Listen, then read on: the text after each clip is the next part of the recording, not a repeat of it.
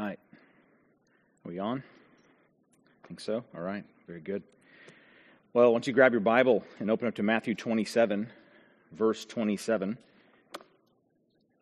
We'll go ahead and read Matthew 27 through the end of the chapter.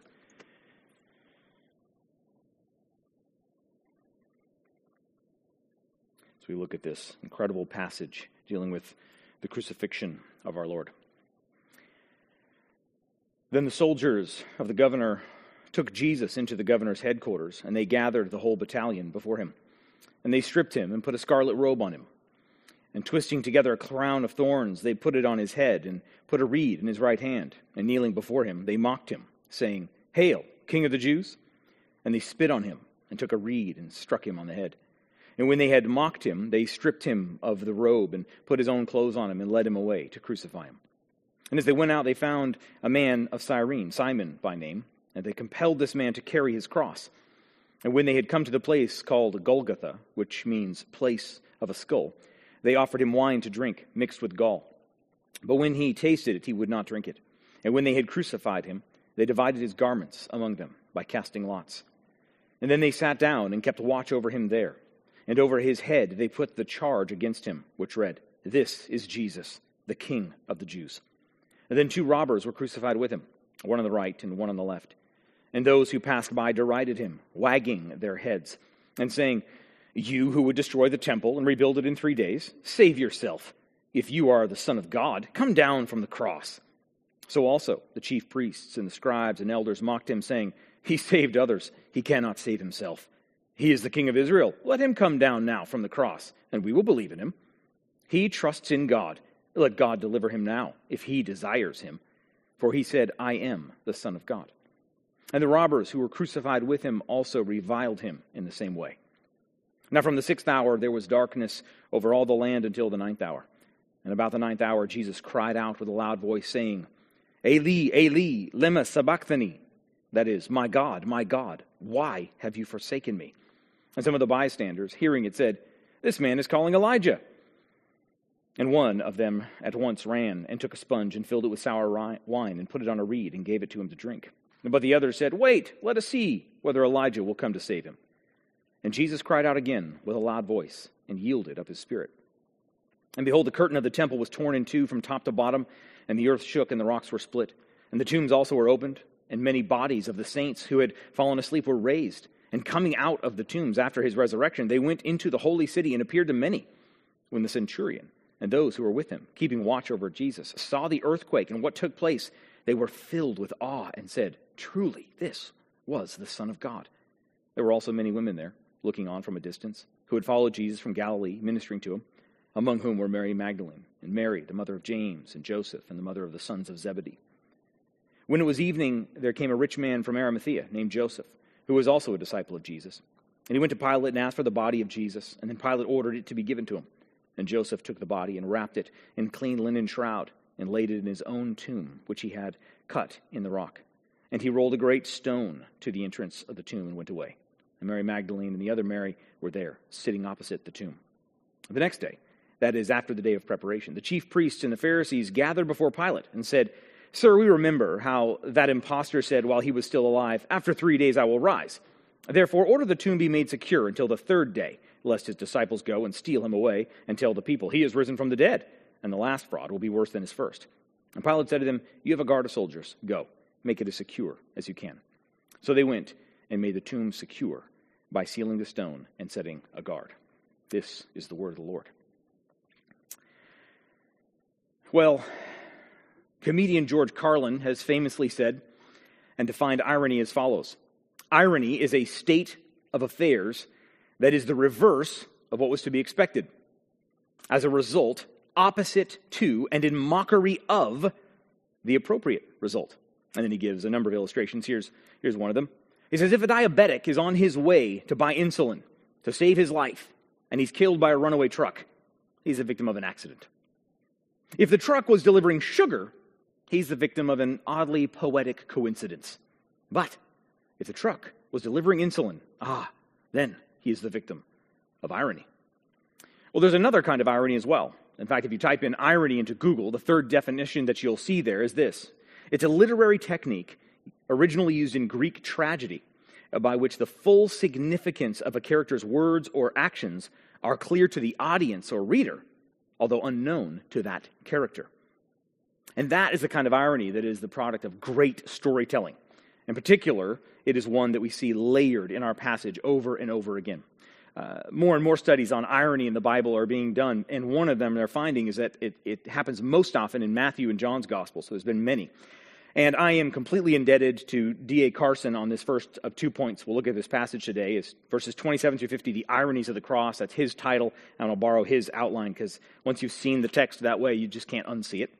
And then the second point is the skepticism of the priests and Pharisees. We'll look at verse 51 through 66. And we'll take some time just to kind of walk through these. But first, we will look at these 4 ironies of the cross. The man who is mocked as king is king. One more time, verses 27 through 31. It says, "Then the soldiers of the governor took Jesus into the governor's headquarters, and they gathered the whole battalion before him, and they stripped him and put a scarlet robe on him, and twisting together a crown of thorns, they put it on his head, and they put a reed in his right hand. And kneeling before him, they mocked him, saying, 'Hail, King of the Jews!' And they spit on him, and they took the reed and struck him on the head. And when they had mocked him, they stripped him of the robe and put his own clothes on him and led him away to crucify him." So this is the man who is mocked as king, really is king. As we saw last week, Jesus has been handed over by Pilate to be crucified. And so here we see the soldiers having a little fun before the actual crucifixion. And clearly these soldiers are intending to be ironic. They mean the exact opposite of what they are saying. They are calling him king, deriding him, saying clearly he is no king. They robe him and put a crown of thorns on his head and a reed in his hand. They're mocking him. And they're doing so because they are confident this man is no king. Kings are not crucified. But you see, there is actually a deeper irony. Because God knows, and Matthew knows, and the readers know that Jesus truly is the king. Because if you've been reading through Matthew's gospel, then you know that the book begins that Jesus is the son of David. He's the true king. He's the expected king, the final king to come. And we also know that one day Jesus will return. And that all authority has been given to him since the Great Commission. But he will return and claim that authority, and every tongue will confess, and every knee will bow before his lordship and declare him king over all. Hidden within their attempts to be ironic, they speak a truth which they themselves did not understand. That Jesus truly is the king. Here's the second irony. The man who is utterly powerless is powerful. Look again at verse 32 through 40. "And as they went out, they found a man of Cyrene, Simon by name, and they compelled this man to carry his cross. And he went, and when they came to the place called Golgotha, which means place of a skull, they offered him wine to drink mixed with gall. But when he tasted it, he would not drink it. And when they had crucified him, they divided his garments among them by casting lots. And they sat down and kept watch over him there. And over his head they put the charge against him, which read, 'This is Jesus, the King of the Jews.' Then 2 robbers were crucified with him, one on the right and one on the left. And those who passed by derided him, wagging their heads and saying, 'You who would destroy the temple and rebuild it in 3 days, save yourself. If you are the Son of God, come down from the cross.'" So again, normally after the sentence of crucifixion had been passed, they would have taken him and beaten him. The other gospel accounts give us this account, that he would have been flogged severely. And so what they would then do after a severe flogging is they would give him the cross member, the horizontal member of the cross, and they would have the person carry it up to the place of crucifixion, leaving the vertical piece in the ground. But it seems that Jesus, after the flogging, is so weak that he cannot continue. Now, normally, what the Romans would have done is, as he's carrying that cross member, they'd continue the beating as he went. But apparently, Jesus is so weakened that they're worried he's going to die prematurely. They want to make sure he dies on the cross. So they stop beating him, and they conscript a man to pick up the cross member and carry it for him. This is how powerless he is. He cannot even carry his own cross member. And they get to the place of crucifixion, and they nail him to the cross, naked, of course. In the movies, Jesus is always wearing a loincloth, but the Romans crucified you naked, adding to the exposure, to the shame of the whole situation. So there he is, hanging, utterly helpless, naked, exposed, beaten, bleeding to death already. And yet, He is suffocating slowly with every breath, having to press up and pull up to expand his lungs. And the passers-by mock him in this state. You claim to be so powerful. You said you could rebuild a temple after destroying it. Well, if you're so powerful, come on down. See, we must remember that for Jews, there's an especially horrid element to the crucifixion. Because Deuteronomy 21:23 says, anyone who is hanged on a tree is under God's curse. So by having him crucified, the Jews were seeking to demonstrate that this man, Jesus, was under the very curse of God. And that seems to be playing out in their midst. Jesus, under the curse of God, all of his claims to power, all of his miracles for naught. Which is why they cry out, if you're the Son of God, go ahead and come on down. See, in their minds, his powerlessness on the cross is proving that he's just a fake. He's a phony. But therein lies the deeper irony.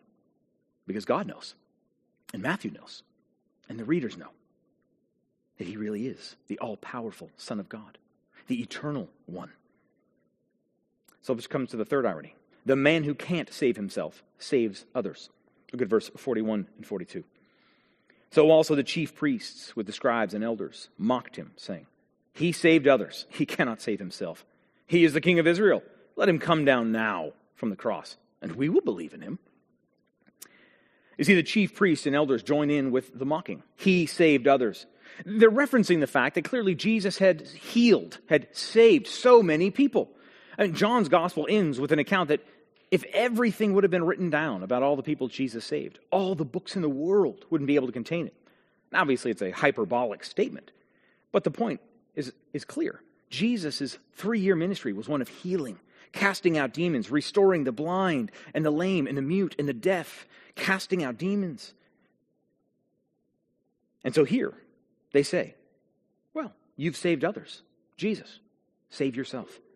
I tell you what, Jesus, if you come down from the cross, if you save yourself from the cross, we'll believe in you. Now, of course, in one sense, if Jesus would have come down from the cross, they would have believed something. But here's the problem, because there is a still deeper irony. Jesus can't save others unless he saves himself. See, it is only by remaining on the cross, by taking his people's sin upon himself, by not saving himself, that he is able to save others. Jesus can't save himself, because doing so would damn all others. And so in the deeper irony, which the mockers do not see and do not understand, they once again speak far more truth than they could have imagined. The one who can't save others saves himself. And the fourth and final irony on the cross. The man who cries out in despair trusts God. Look at verses 43 through 46. He trusts in God. Let God deliver him now, if he desires him. For he said, I am the Son of God. And the robbers who were crucified with him also reviled him in the same way. Now from the 6th hour there was darkness over the land until the 9th hour. And about the 9th hour Jesus cried out with a loud voice, saying, Eli, Eli, lama sabachthani. That is, my God, why have you forsaken me? Now, if we're going to take some more time, we could show you how this entire cross scene is almost a replaying out of Psalm 22. Particularly what's so interesting is, whether they realize it or not, there's all these things that the mockers are doing in this section, which is word for word practically taken out of Psalm 22, where David is writing about those people who are mocking him. David writes this in Psalm 22, 7 through 8. Just hear the refrain. All who see me mock me. They make mouths at me. They wag their heads. He trusts in the Lord. Let him deliver him. Let him rescue him, for he delights in him. Those are the mockers of David in Psalm 22.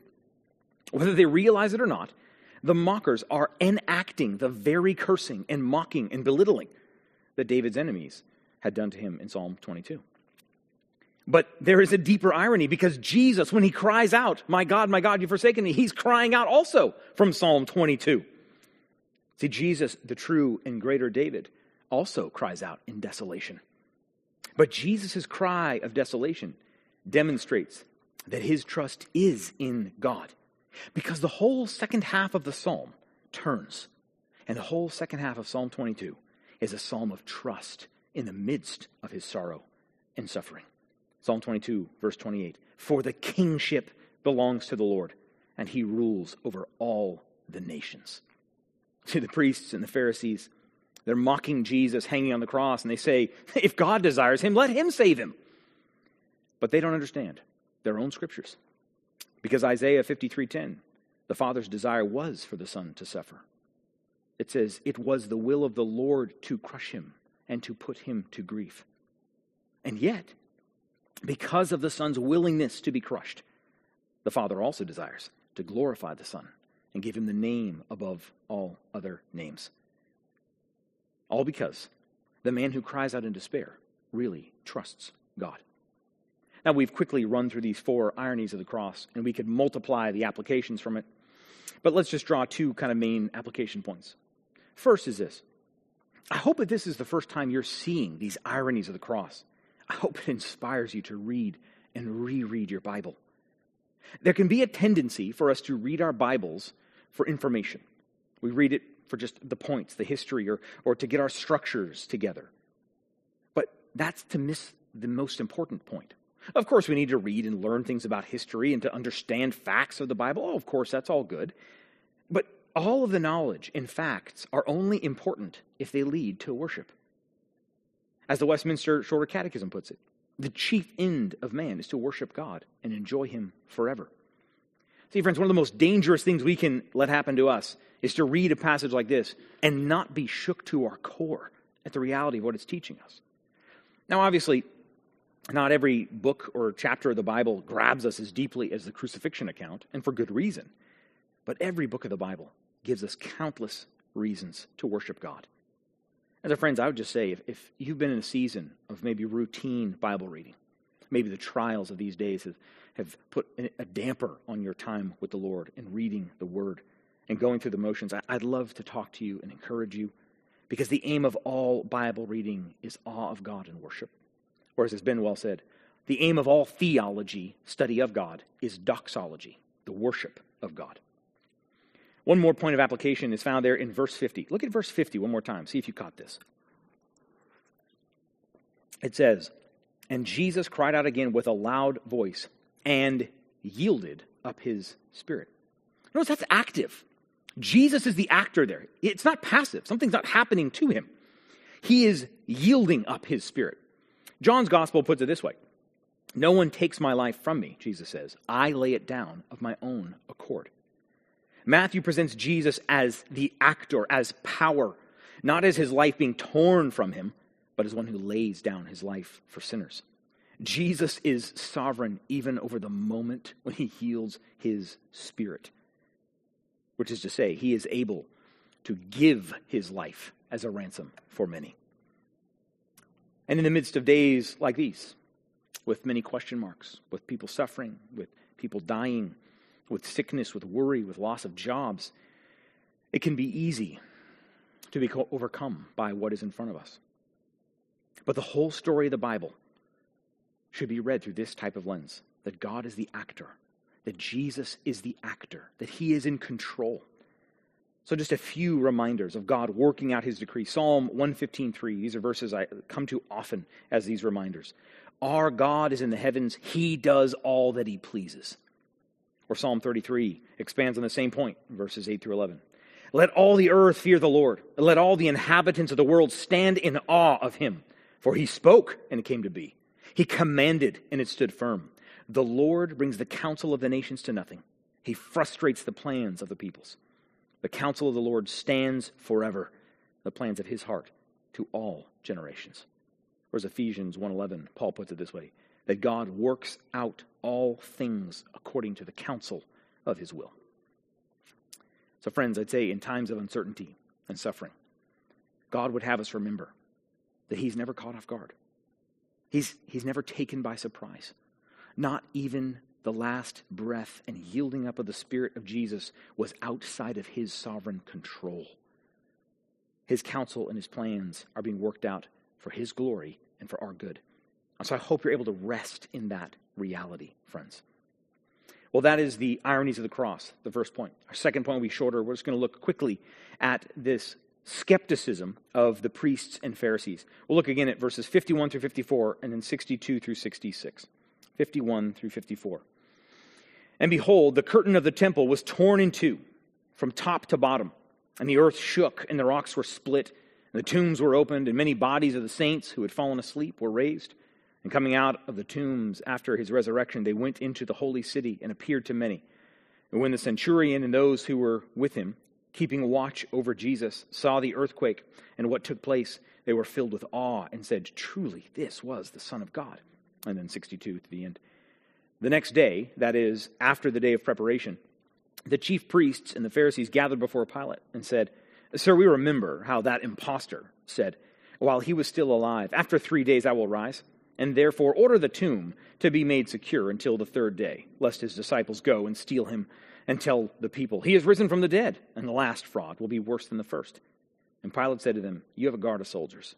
Go make it secure as you can." So they went and made the tomb secure by sealing the stone and setting a guard. The skepticism of the priests and Pharisees. Think about this for a second. Think about how they respond. You hear them, the imposter. This last fraud will be worse than his first. You hear them, and it actually comes up again in chapter 28 after the resurrection. We're going to say, let's pay some money and let's find a way to cover this whole thing over, and we'll blame it on them as a lie. So notice their skepticism. Even this day, by the time they go to Pilate and get permission to seal it with a guard, they had already experienced the 3 hours of darkness. They had already experienced, or probably would have heard by then, that the curtain of the temple had been ripped from top to bottom. They would have felt the earthquake, the rocks splitting, and over the next coming days, they would have seen dead people come out of their tombs and go visit and come back into Jerusalem. What an incredible thing. We'd have more time to look at that sometime. It's a fascinating passage to think about it. And yet, after all these things, they still say, we don't want his last fraud to be greater than his first. The impostor said. See, we must remember, friends, these were devout Jews. This isn't like the kind of secularism that we're dealing with today that just says, there's no such thing as miracles. These are not hardened atheists. These are men who saw the Old Testament as God's word to them. They believed in God and his miracles. They believed in the Exodus and all the amazing miracles. Yet for all their belief in God's word, they present a picture of unbelief. You see, they're so convinced that they're right, that they are able to ignore the multitude of evidences that was right in front of them. So in another twist of irony, Matthew records that the Jewish leaders who've memorized much of the scriptures, they don't get it. And yet the Roman centurion believes in Jesus. See, friends, unchecked skepticism is an incredibly dangerous thing. Let me give you just an example from my own life. I tend to be a bit of a skeptic by nature. So years ago, I was working for a company where I had to travel back to Richmond, Virginia a couple times a year. And after traveling back there, I'll never forget meeting this one peer in Virginia for the first time. We'd been on phone calls before. I'd never met him face to face. And we meet him. He's like, how's it going? He's like, I've yet to visit Portland. I hear the roads out there are really loud. Now, first of all, that's just a weird thing to say to somebody. The roads are loud.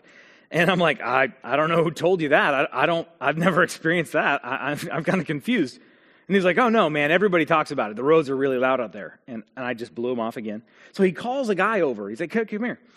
And he calls this guy over, just gotten back from Portland like 2 days before. And he's like, tell him. He says he doesn't believe that the roads are loud in Portland. And this guy looks at me, he's like, dude, your roads are so loud in Portland. And I'm like, I think you guys are crazy, but okay. I mean, I just didn't believe it. Even those guys literally telling me he just experienced this. I'm just a skeptic by nature. I'm like, I just don't buy it. But I was like, okay, I'll make a note. So I set a reminder to go off on my phone. So when I'd land in Portland, like, oh, that's right, listen for loud roads. And I drove around Virginia like, okay, I guess it sounds like the road. I guess I don't know.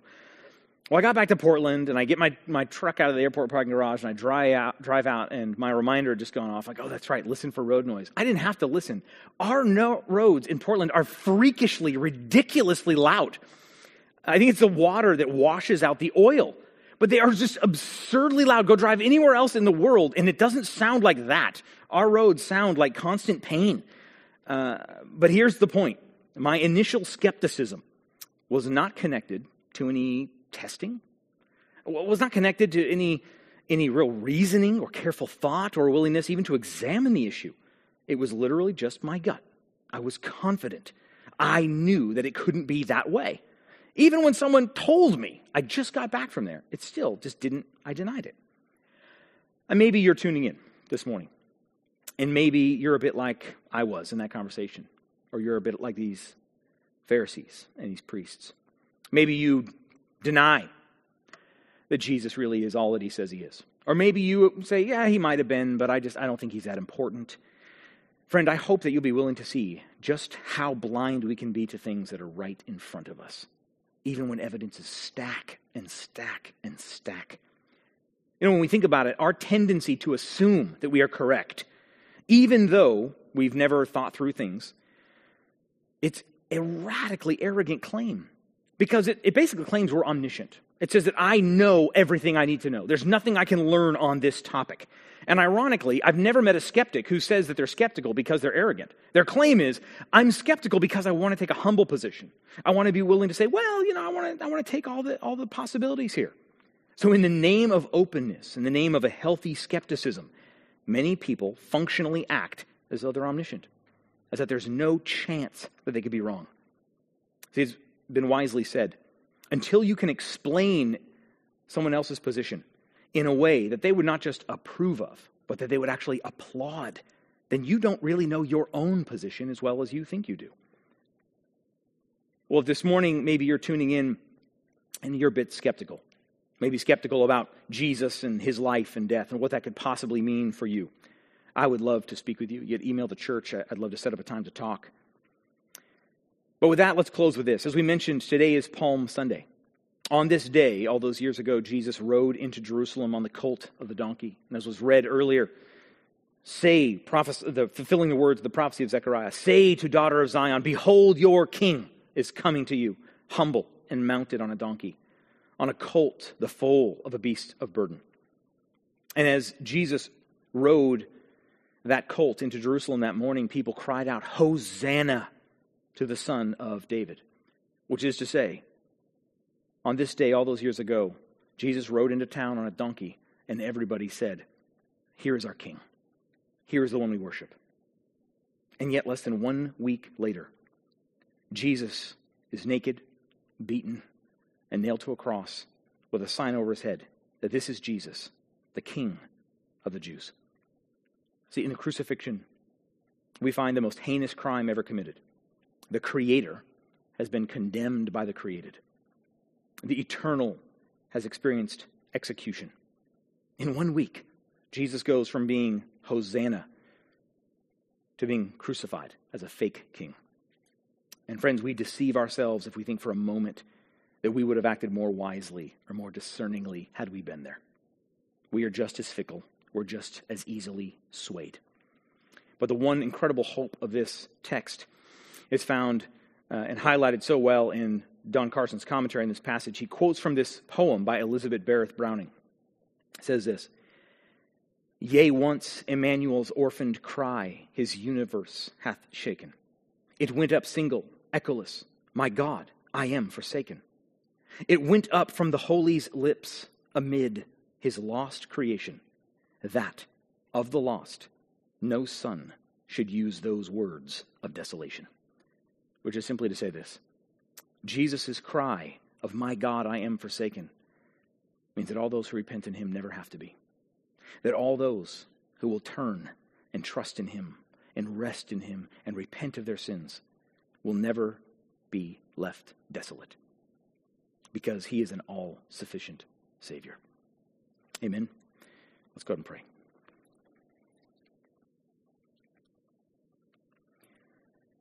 Heavenly Father, we thank you for your word this morning, for this text that shows us the incredible reality of you sending your Son